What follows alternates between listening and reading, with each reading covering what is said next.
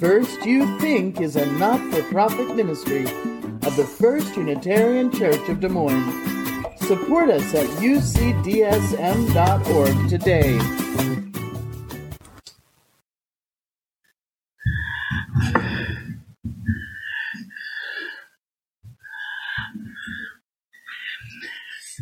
Back in October or early November last year, we had a wonderful class here called Talking Across the Line. And the whole purpose of the class was because so many of us had folks that we loved and we wanted to have conversations with, but who were on the other side of political and social divides.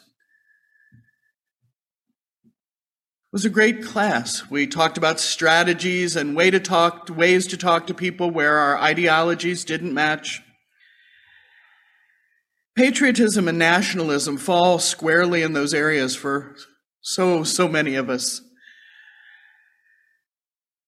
We may dearly love people whose ideas about these things don't match our own.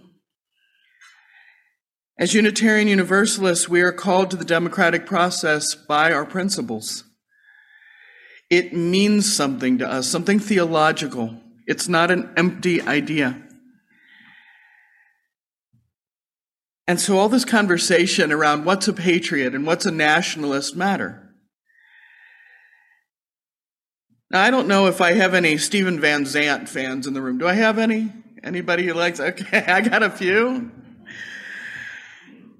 Stephen Van Zandt song from a few years back. I'm a patriot and I love my country because my country is all I know. I want to be with my family, the people who understand me, because I've got nowhere else to go. I ain't no communist. I ain't no capitalist. I ain't no socialist. I ain't no imperialist. I ain't no Democrat. I ain't no Republican.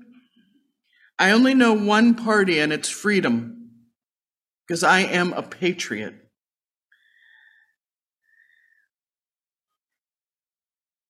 Bob Dylan rewrote the words of Samuel Johnson and said, patriotism is the last refuge to which a scoundrel clings.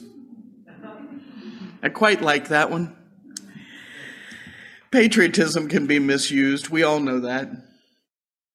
But a lot of times when it gets misused, it's nationalism wearing a patriotism costume.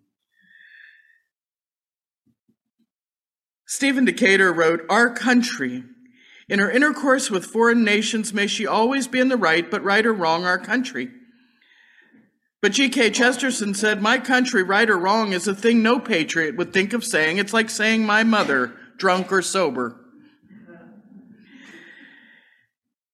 Our principles don't include either patriotism or nationalism, but that call to a unified world, a responsible search for truth and meaning, and the support of democracy.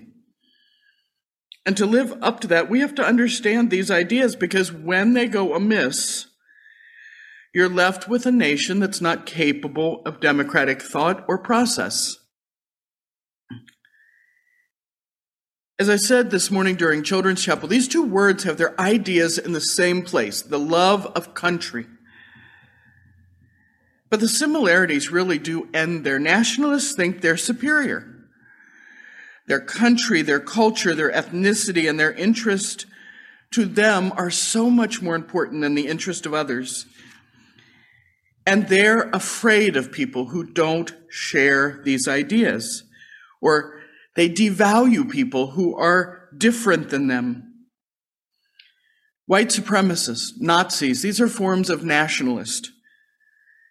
Unfortunately, our former president, Donald Trump, openly claimed he now identifies as a nationalist. That's challenging.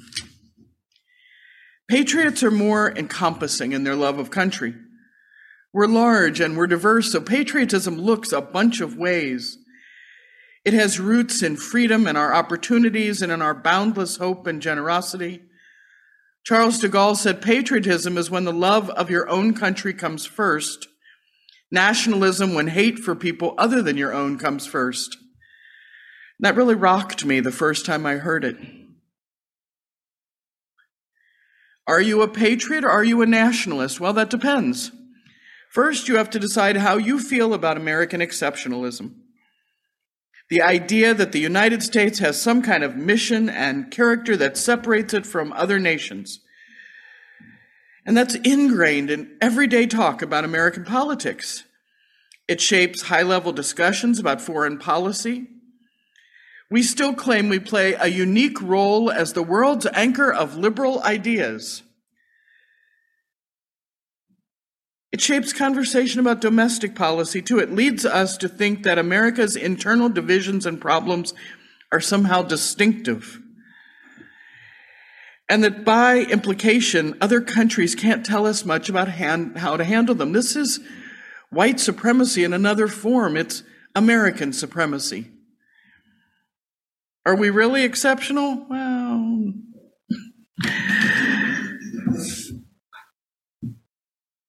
exceptionalism says we've got two things going on. We have a messianic mission to promote liberty and democracy. And two, we're called to colonize, to take control of things we didn't own and make them ours. You can see how well that is going in the Ukraine. Colonizing these days is a bad, bad idea. This wrong-headed emphasis on exceptionalism is unfortunate. It complicates the task of building a global coalition to actually defend freedom, to actually make democracy happen. We need that kind of coalition. Around the world, democracy is perceived to be in retreat. Russia is getting brave. China, a one-party state, will soon have the world's biggest economy.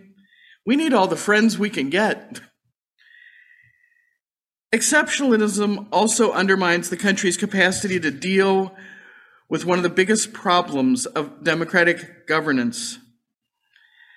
That's the problem of managing sharp internal divisions without resorting to methods that crush liberties and respect for minorities. Each of us needs all of us to make it through this world. As any history book will tell you, the United States has a lot of experience with the exceptionalism problem, but so do other countries. India deals with it on a much larger scale. There is an opportunity to learn across borders, but rhetoric about exceptionalism makes it less likely this will happen. We don't want to learn. In this century, the pursuit of traditional American ideals requires new ways of thinking. The ambition to advance freedom and democracy is broadly shared. So is experience in translating this into practice. To defend this, all of the countries of the world, all the democracies, have to pull together in common cause, our goal of one world. We have to adopt a new point of view, unexceptionalism. We want to acknowledge the commonalities and the differences in the American experience. But if we're not uniquely some kind of leader, well, what is our role? What are we supposed to be doing? Patriotism is something most of us heard about growing up, the Pledge of Allegiance. There aren't a lot of other countries that make children do that every day.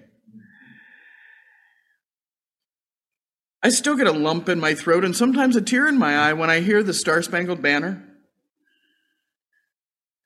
I've been known to cry at the Budweiser Clydesdales.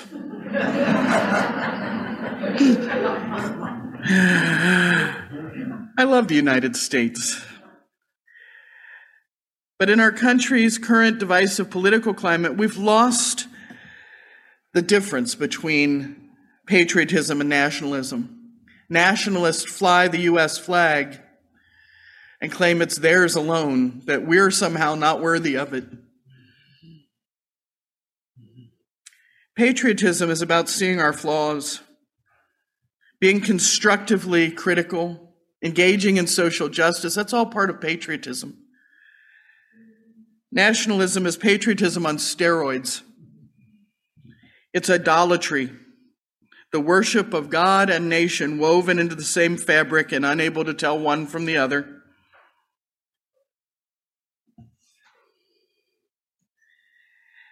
Such a form of nationalism can be seen most fully when a pastor of a large evangelical church called anyone who criticized the U.S. invasion of Iraq a traitor. That's nationalism. Patriotism calls us to something higher.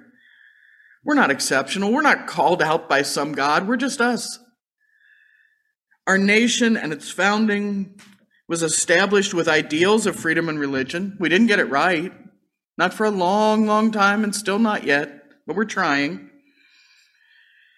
Freedom of speech, freedom of religion, a system of justice. We're getting closer to those things.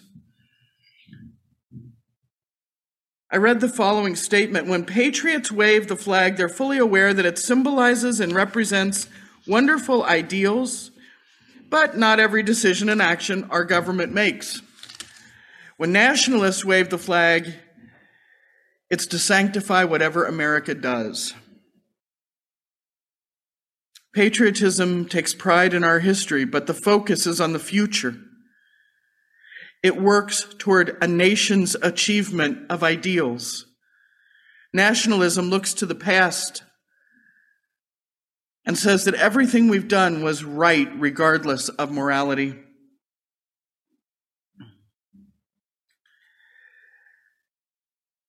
There's a lovely piece, and I say that with all due irony, of German nationalist propaganda spoken by Hermann Göring, chief of the Nazi propaganda department. And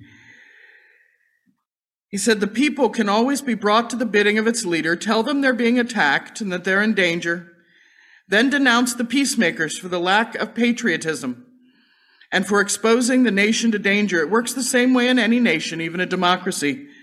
Sound familiar?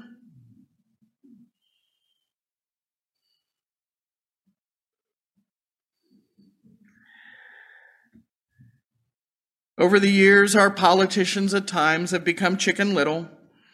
We're being attacked, we're being invaded, we're in danger, the sky is falling. Fear for your lives, fear them, fear those, fear us, fear you.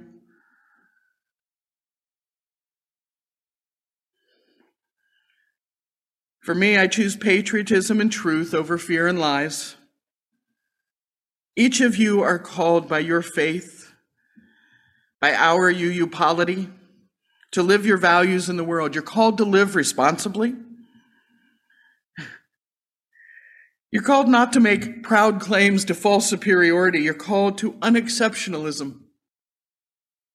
Sing America the Beautiful, but don't ignore our faults and our flaws. Be proud of our country and critique her every day. Do the intersectional work of justice and know that it is the purest form of patriotism. We are not alone, and that is absolutely beautiful. May every nation join together in one world dedicated to peace and justice and equity and beauty. But it's going to take human hands to do this work, and those hands are your hands. Those hands are Republican and Democrat and socialist and independent and green all together. Those hands are all of us. Not nationalists isolated behind a wall, but patriots proud of our country and determined to make her shine. Amen.